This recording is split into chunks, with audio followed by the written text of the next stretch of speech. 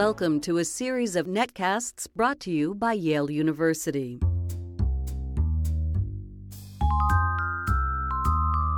Hi everyone, this is the Yale University Press podcast. I'm Michael Hope. With our world becoming ever more interconnected, my guest today, Anne-Marie Slaughter, says it's time to rethink foreign policy and governing to fit what she calls the networked age. Anne-Marie is president and CEO of New America, former director of policy planning at the U.S. State Department, and former dean of Princeton's Woodrow Wilson School of Public and International Affairs. She's written numerous books, including her latest, The Chessboard and the Web, Strategies of Connection in a Networked World, which serves as a guide for foreign policy in the modern age. Anne-Marie, thank you for coming on today. You're welcome. It's my pleasure. So what is network theory, and how does that relate to foreign policy? So network theory is probably best described as the science of connection. You know, a network is any group of nodes and links. And there are disciplines, or there is theory about how networks work in math, in computer science, in economics, in sociology, industrial organization, and lots of other disciplines.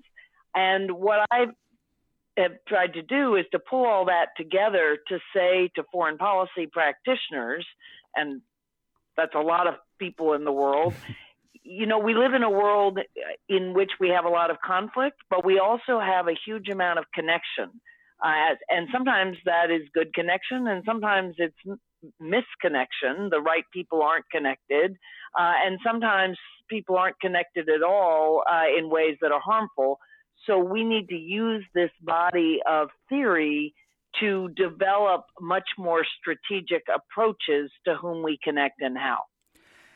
And before we jump into this new strategy, you call the current strategy the chessboard view. What is that current strategy, and is it still useful today? The chessboard is what anyone who ever took a course on international relations or geopolitics has learned. The chessboard is the world of 194 some states, although really it's the world of maybe 20 very powerful states, perhaps 50 if you look region by region, because there are states that are powerful in specific regions who aren't so powerful on the global stage. And the world of international relations or foreign policy has been the world of how those states interact, generally in strategic competition, and traditionally in a kind of zero-sum game like chess. You know, there's one winner, and the job is to figure out how to outfox your opponent. Sometimes that game is called poker or chicken, but it's really a game of who's going to win. In other sort of bodies of theory, you have those states, and there doesn't have to be just one winner. You can have cooperation, of course, in that world. But what I've said is generally people think about foreign policy more as a strategic game where the objective is to win. And that view is still highly relevant today. If you look at North Korea or China or Russia or Iran, or sometimes, countries that we may think we're allied to, like Saudi Arabia, there's a lot of chess going on, or poker or chicken. In the book, you sort of give a visual to this. You say the chessboard view of the world is what you see when you look at a map with borders and highly defined regions. And then you say this web view is what you see, say, when you look at a satellite image of Earth, and you can see all these bright areas, which are the big cities or big urban areas, and then these sort of interconnected highways and things like that. So who makes up the web in this web strategy as far as foreign relations go? We do. One of the great things about the web view is all the different entities that are connected. And if you look at the world really through the 20th century, certainly accelerating in the 1970s and 1980s, and then taking off dramatically with the internet, what you see is a world of corporate networks and nonprofit networks and, sadly, criminal networks, but also now more and more individual networks. Your Facebook feed or your Twitter feed is your customized global network.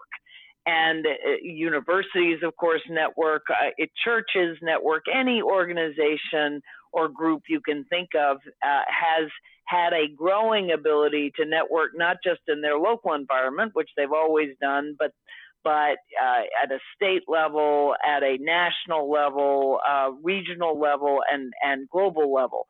So when we talk about the web, we're really talking about all of us. And this book, in large part, is designed to get people to think about webcraft, not statecraft, and what their role is, and what should those networks look like if you're designing them strategically.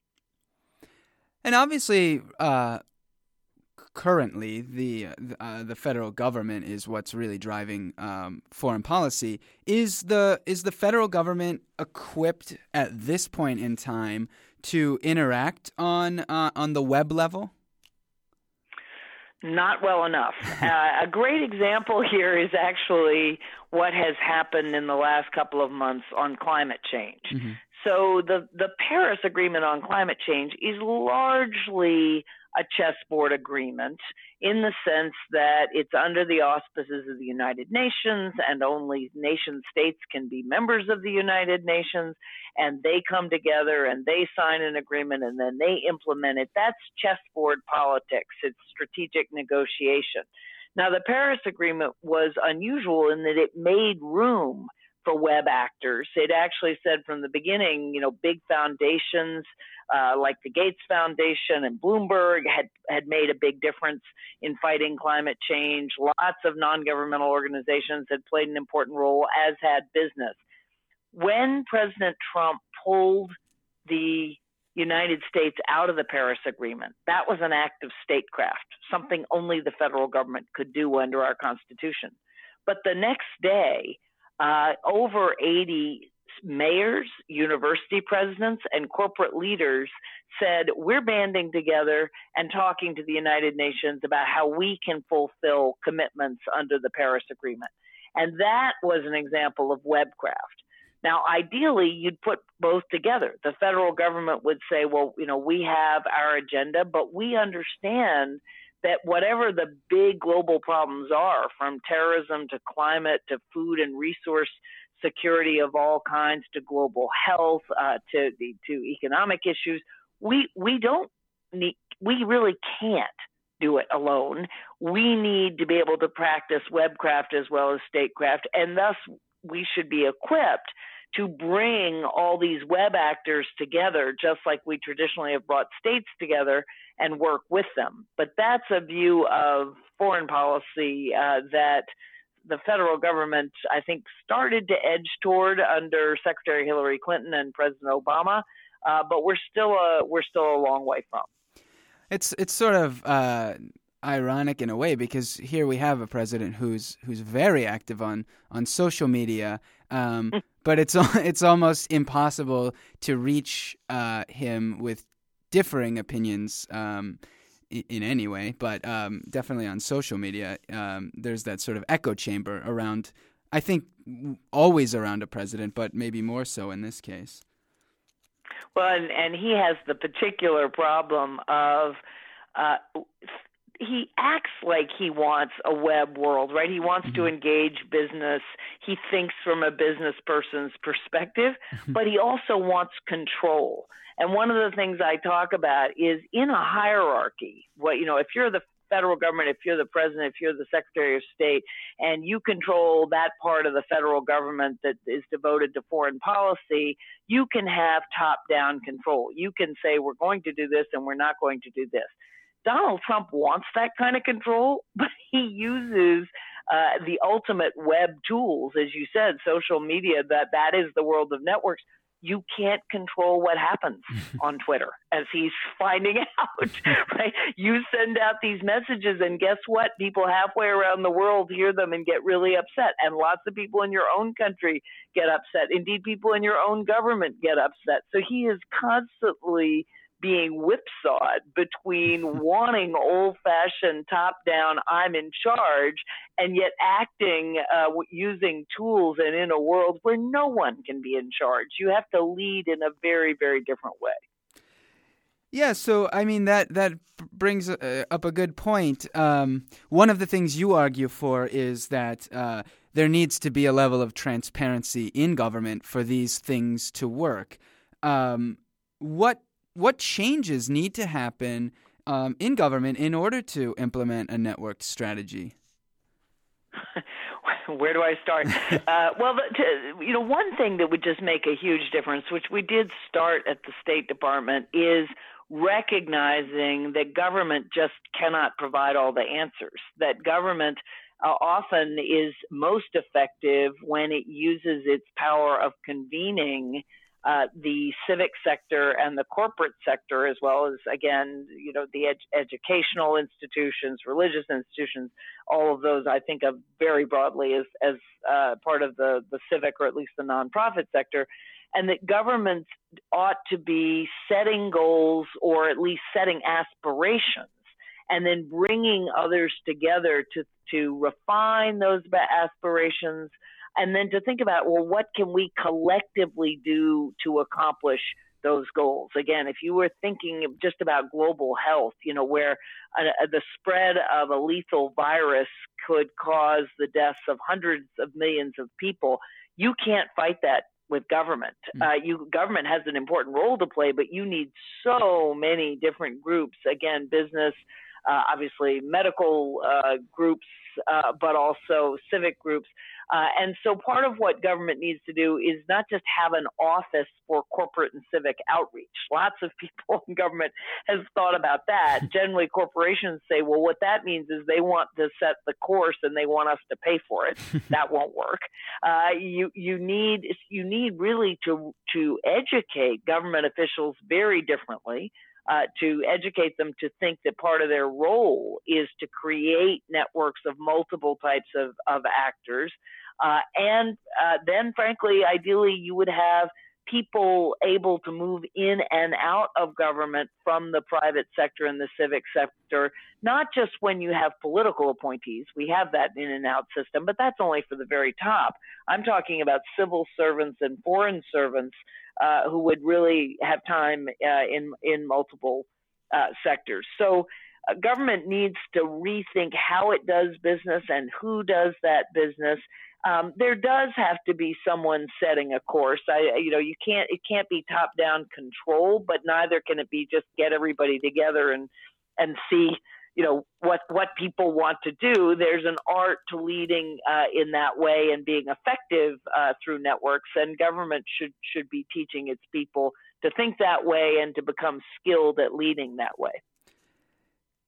Yeah, I mean, that's another good point. Where do leaders? I mean, obviously, the president of the United States is one of these leaders, but you also say that this isn't just for government. So leaders could also be CEOs, or like you said, some maybe on a more local level.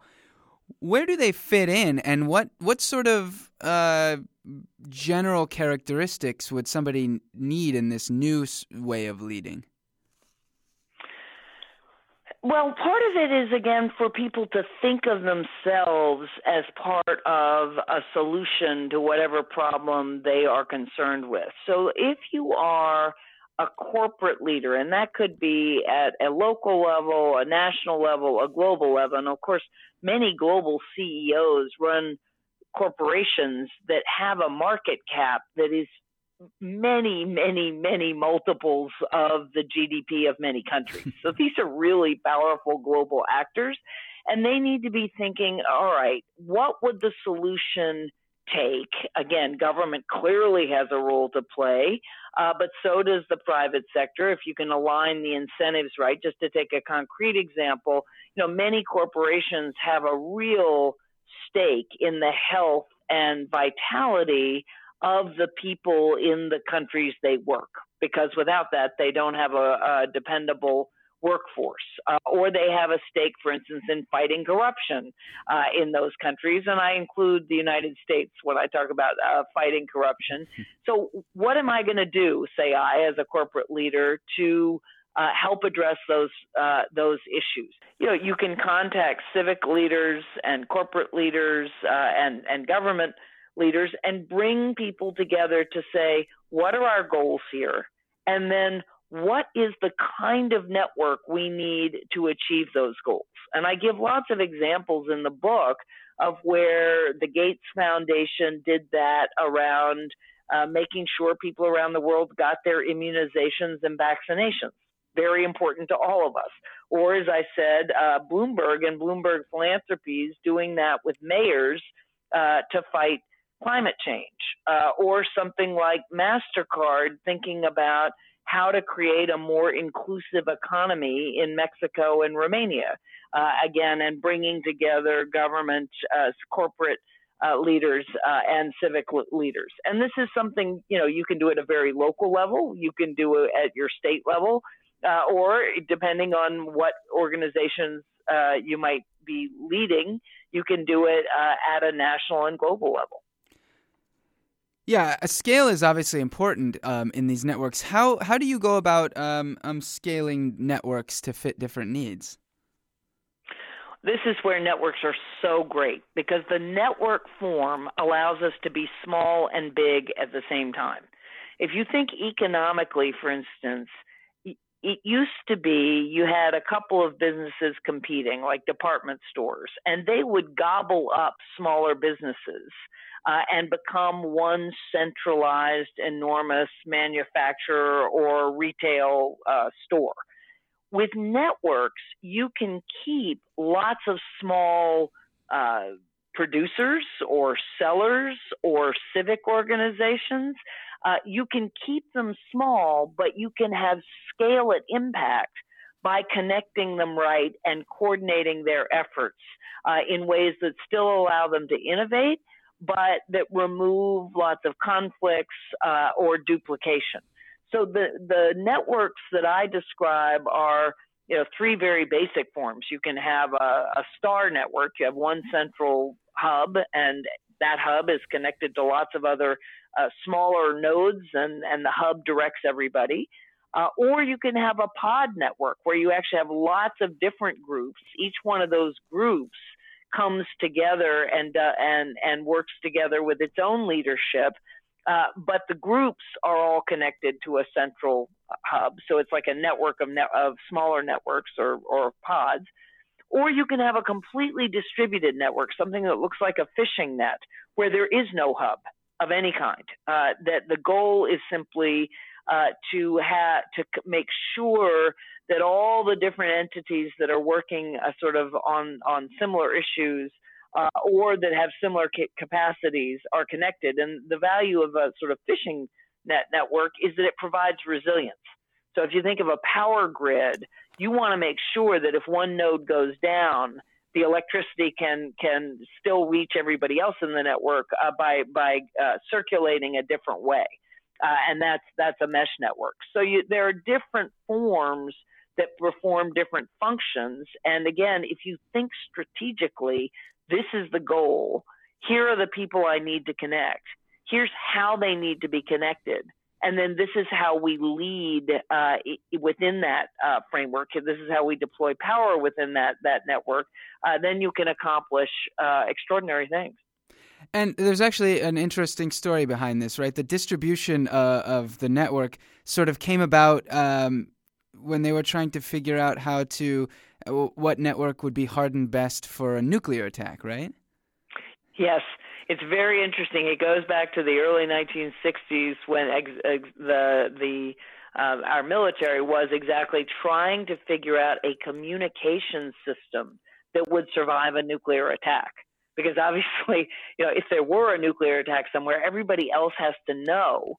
But in so many, you obviously wouldn't ever want, in that sense, a star network, because you take out the center and everybody else is suddenly disconnected because they're not connected to each other. They're only connected to the center. So that's a disaster. But even with the pod networks, if you took out enough of the central pods, everybody else would be disconnected. So the only way to be sure was to build, as I said, a network that looks like a fishing net or a hammock, where everyone is connected to everyone else, and you practically have to take out all the different nodes before the rest of the network collapses. How could network solutions be applied to, say, current relations with Russia, for example? Well, so Russia is a great example of a country that, on the one hand, is absolutely engaged in classic chessboard games of strategic advantage, right? The Russian government is trying to advance what it sees as Russia's national interest, and it is trying to do that by interfering in the democracy of Western European countries and the United States, by cyber attacks, by misinformation, by actual aggression in countries like Georgia and Ukraine. And, if I were back in government, we would certainly be thinking, how do you deter Russia? You'd be thinking about how do you cooperate with Russia on some areas where we have common interests, or we purportedly do, like fighting ISIS, but also how do I win this game? At the same time, that's the Russian government. That's not the Russian people. Just as Americans, of course, we are a very diverse, a very large population of people. We are not only our government. And so there you think about all the many Russians who have come to study at American universities. I always think of chess clubs where Russians are brilliant at chess, but not strategic global chess, but the actual game of chess, or the many Russians who work in computer science, in science generally. It's a country of very strong scientists. And what I would want to be thinking about right now, were I back in the State Department, or were I a mayor, or were I a business doing business in Russia, how do we build those networks of people, of organizations that do have common interests?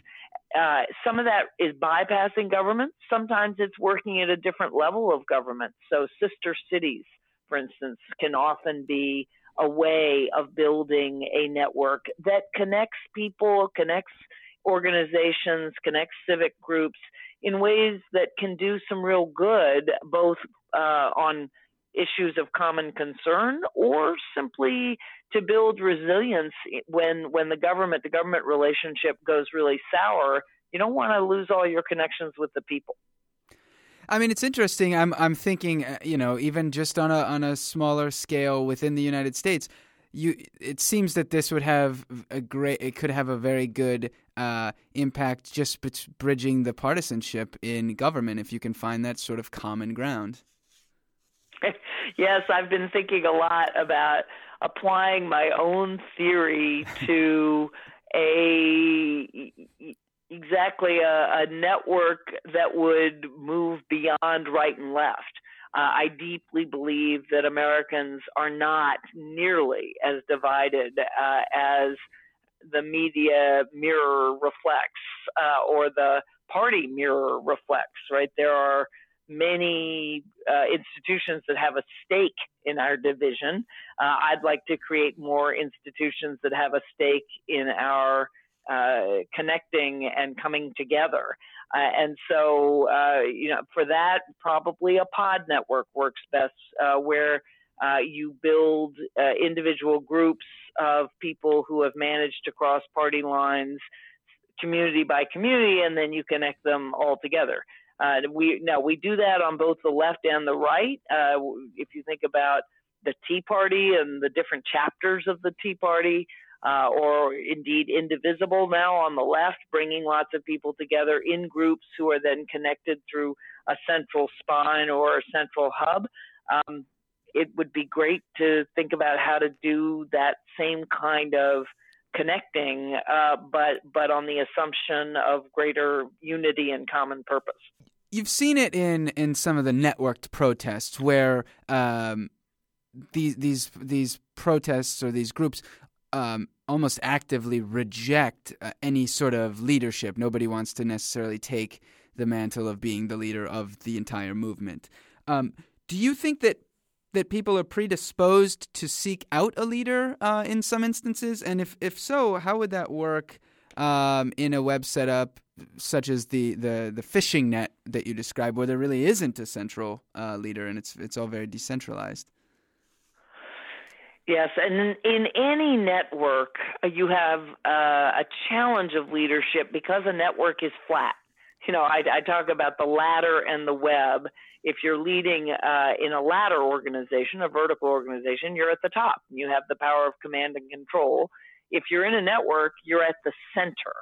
And as you say, in a mesh network, a pure mesh network, there is no center. So that really presents challenges. But even in networks where there is a center, you don't have the power of command or control. Now, people can connect to you or not. And even if they are connected to you, you can tell them to do something, but you have no direct power over them. But at the same time, I do think people want leadership, right? They may not all need one person who has all the power. Increasingly, particularly our younger people who've grown up in very connected ways, reject that. But they need leadership, and nothing is worse than sitting around in a meeting where the effort is to get to consensus. And in those meetings, 80% of the people there are dying for someone to make a decision. and they are, it's just like, oh, please, because there's a majority will and you can see what it is. And a good leader says, okay, looks to me like this is where we are. And yep, some people are going to be unhappy, but if you try to please everyone, you will please no one in the end. So the art to network leadership is a combination of taking that kind of power to say, yeah, we're going to move forward, but doing it in a much more collaborative way and being willing to rotate leadership in some cases. Again, it depends on the kind of organization. And at the very least, understand on an ongoing basis that your power at the center of that web depends on how well you manage those connections. And that means you must constantly be seeking contribution and collaboration and input, while at the same time knowing, as I said, that people want to be led in the sense that they want a decision to be taken and people to move forward. One of the mistakes that network leaders often make is to substitute the idea of consensus for collaborative leadership. You very rarely get full consensus, but you can get input and genuine collective participation. And so for anyone listening to this right now who may be thinking, I'm just one person, what can I do? How can I work to make this happen, or how can I get involved? What advice would you have for somebody who may not be necessarily a CEO or a government official on any level who wants to see something like this happen? I would tell them to think about the nature of power in a networked world, which is not power over others, it's power with others. And all of us have the power to gather others who are like-minded on a particular subject, and to bring them together and create power with. I use the example in the book of, water, a couple drops, nothing, lots and lots of drops, a flood, can sweep things away. But without getting revolutionary, I would say, think about something you care about and that you wish you could make a difference. I would urge people to start locally. and think about using Nextdoor or Facebook or any number of technologies to try to find like-minded others, bring those like-minded others together, and facilitate a conversation around, we are troubled about the state of the park. Or I read this morning a group of mothers getting together and discovering that kids in their kids' classes had unpaid lunch bills and weren't getting food. I mean, it can be any subject that you care about, and figure out how to build a group that can take action. But then here, and this is critical, realize that it isn't just bringing together a group. Depending on what the nature of the problem is, you want to build a particular kind of group structure. I then call it a network structure, and think about, all right, I've got these people. Now, if we want to make that bigger, should we encourage the formation of similar groups and connect to them? Should we make our group the hub and just see how many people we can connect to? Or should we actually just take a template and say, hey, this is something that worked, and put it out there and try to encourage others to adopt it and replicate it. I always use the example of something like Alcoholics Anonymous or TEDx, where you have a template and any group can come together and do that. But the good news is we're in an age where you have more power than you think. And what I hope added to this debate is there's some science here. There's some strategy here. And I've tried to distill it in a way that anyone can use. All right. Well, the book is The Chessboard and the Web. Anne-Marie, thank you so much for coming on. It's my pleasure. I always love talking about networks. That does it for this week's episode of the Yale University Press podcast. Thank you for listening, and be sure to visit yalebooks.com to keep up with this podcast as well as the latest from our blog and our authors. For more episodes, please subscribe on iTunes or find us on SoundCloud, Stitcher, or your favorite app.